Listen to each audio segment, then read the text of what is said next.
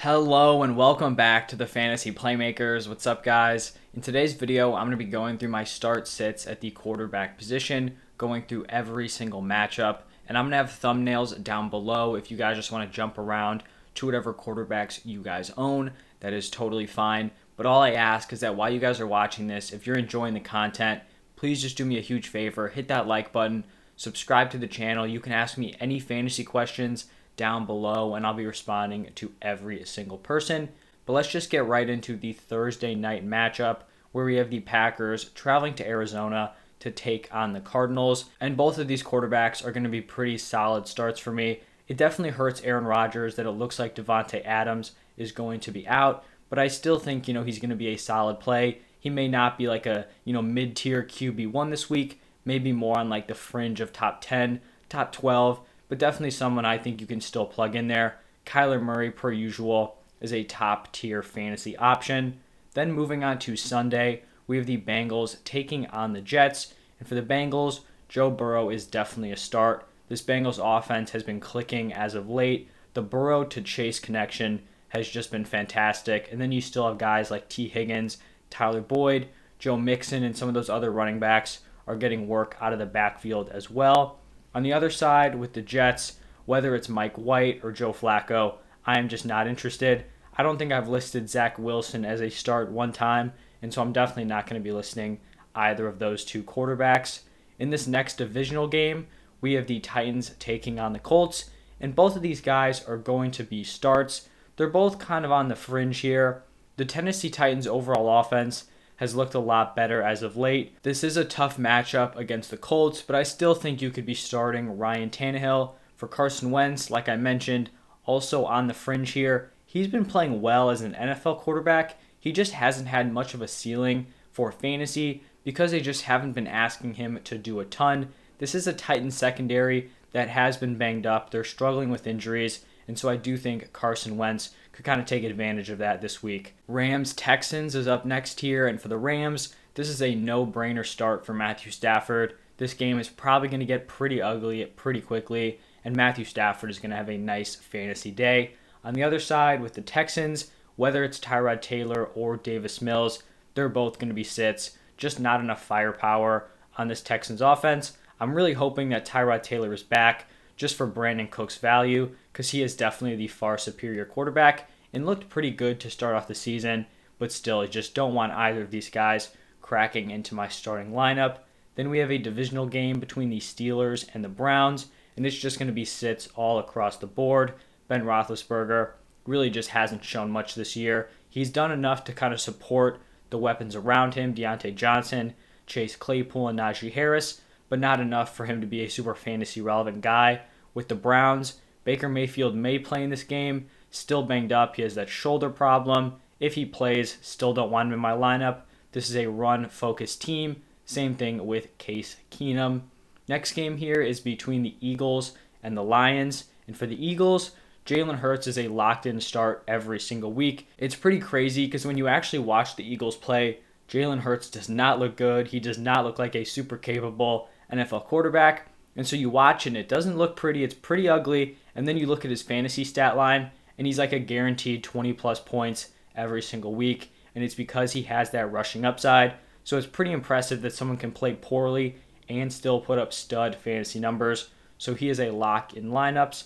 On the other side with Jared Goff, there's just really no way you'd be playing him ever. I think he's been a sit every single week for me. Not enough firepower on that offense, so he is going to be on the bench. Next up, it's a matchup between the 49ers and the Bears, and both of these quarterbacks are going to be sits. It looks like Trey Lance is going to be ready to go, but they're still sticking with Jimmy G as the starting quarterback. Jimmy Garoppolo just has not shown much this year. He has not looked good, and it's honestly a little bit concerning that they don't want to go to Trey Lance because you've seen what Jimmy G has done, and if they still think he's better than Trey Lance, a little bit concerning.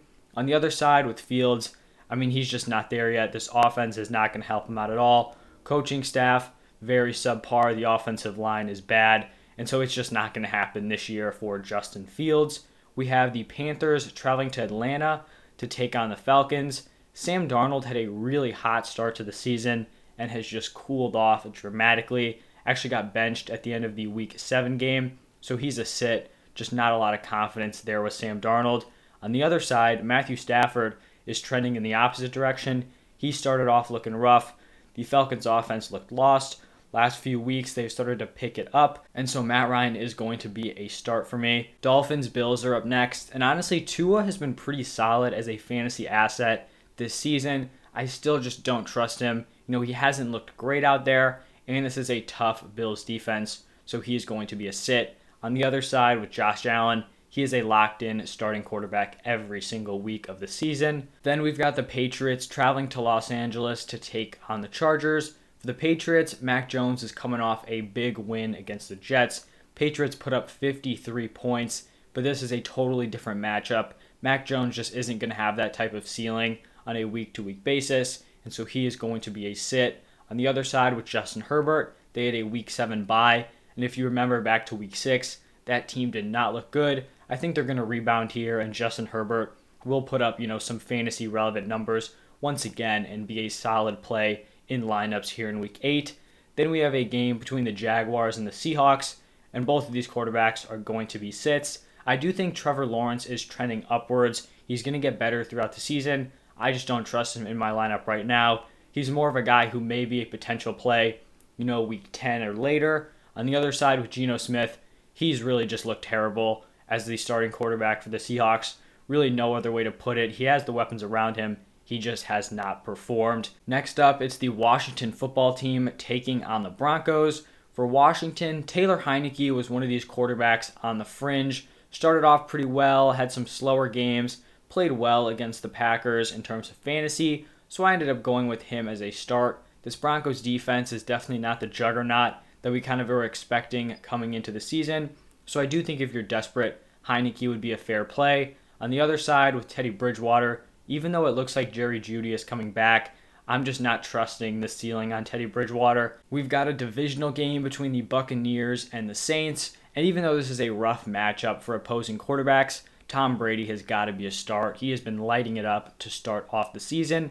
On the other side, with Jameis Winston, even though this is a good matchup for quarterbacks, I just haven't seen enough from him to really want him in my lineup. The Saints offense has struggled. They've kind of won in these gross games, so I'm just going to be passing on Jameis in my starting lineup. Then moving on to the Cowboys taking on the Vikings for Sunday Night Football. Both of these quarterbacks are players that I feel confident in my starting lineup, so both Dak and Kirk are going to be solid plays this week. Then the final game of the week, the Giants taking on the Chiefs. Daniel Jones has kind of been on this fringe. Right now, I listed him as a sit, and that's just because we don't know about the status of a lot of his wide receivers. If we find out that Shepard and Kadarius Toney are back, or Shepard and Golladay are back, then I would actually switch this to a start. But right now, we don't know the health of those guys, so he's going to be a sit. On the other side, Patrick Mahomes was miserable in Week 7, but we still have to remember, even when he wasn't playing well, going into Week 7, he was still the QB1 in points per game, so he is still a very confident start moving forward. Kind of reminded me of that Aaron Rodgers Week 1. It's going to affect his stats for the rest of the season, but basically every other game since then has been solid. That is going to wrap it up for my quarterback start sits.